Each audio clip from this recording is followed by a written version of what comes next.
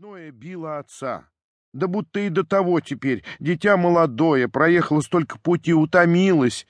Это дитя было 20 слишком лет и ровно в сажень ростом. Ему теперь нужно опочить и поесть чего-нибудь, а он заставляет его биться. Да ты мазунчик, как я вижу», — говорил Bul'ба. «Не слушай сынку матери, она баба, она ничего не знает. Какая вам нежба? Ваша нежба — чистое поле да добрый конь. Вот ваша нежба. А видите вот эту саблю? Вот ваша матерь. Это все дрянь, чем набивают головы ваши. И академия, и все те книжки, буквари и философия. Все это казна що. Я плевать на все это». Здесь Bul'ба пригнал в строку такое слово, которое даже не употребляется в печати. «А вот лучше я вас на той же неделе отправлю на Запорожье. Вот где наука так наука.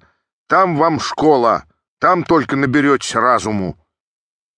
«И всего только одну неделю быть им дома», — говорила жалостно со слезами на глазах худощавая старуха-мать.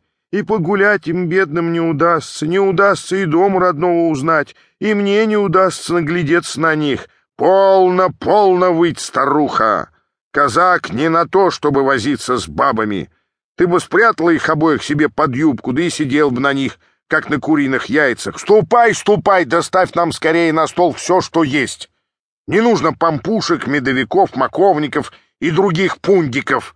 Тащи нам всего барана, козу давай, меды 40-летние, да горелки побольше, не с выдумками горелки, не с изюмом и всякими вытребеньками, а чистой пенной горелки, чтобы играла и шипела, как бешеная». Bul'ба повел сыновей своих в светлицу, откуда проворно выбежали две красивые девки-прислужницы в червонных манистах, прибиравшие комнаты.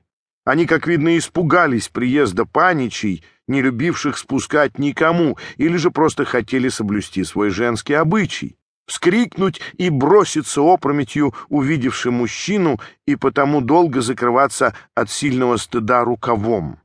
Светлица была убрана во вкусе того времени, о котором живые намеки остались только в песнях да в народных домах, уже не поющихся более на Украине бородатыми старцами-слепцами, в сопровождении тихого треньканья бандуры, в виду обступившего народа, во вкусе того бранного, трудного времени, когда начались разыгрываться схватки и битвы на Украине за унию.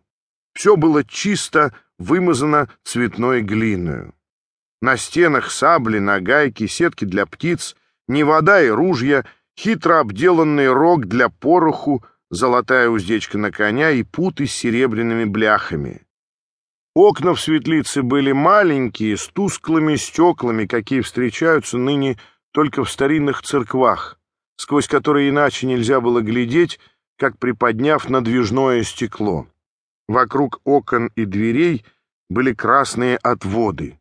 На полках по углам стояли кувшины, бутыли и фляжки зеленого и синего стекла, резные серебряные кубки, позолоченные чарки всякой работы, венецейской, турецкой, черкесской, зашедшие в светлицу Bul'бы всякими путями через третьи и четвертые руки, что было весьма обыкновенно в те удалые времена.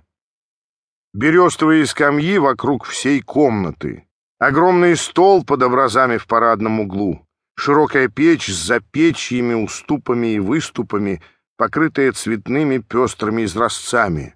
Все это было очень знакомо нашим двум молодцам, приходившим каждый год домой на каникулярное время. Приходившим, потому что у них не было еще коней, и потому что не в обычае было позволять школярам ездить верхом. У них были только длинные чубы, за которые мог выдрать их всякий казак, носивший оружие. Bul'ба только при выпуске их послал им из табуна своего пару молодых жеребцов. Bul'ба по случаю приезда сыновей велел созвать всех сотников и весь полковой чин, кто только был налицо. И когда пришли двое из них и Есаул Дмитро Товкач, старый его товарищ, он им тот же час представил сыновей, говоря: «Вот смотрите, какие молодцы! Насечь их скоро пошлю». Гости поздравили и Bul'бу, и обоих юношей, и сказали им, что доброе дело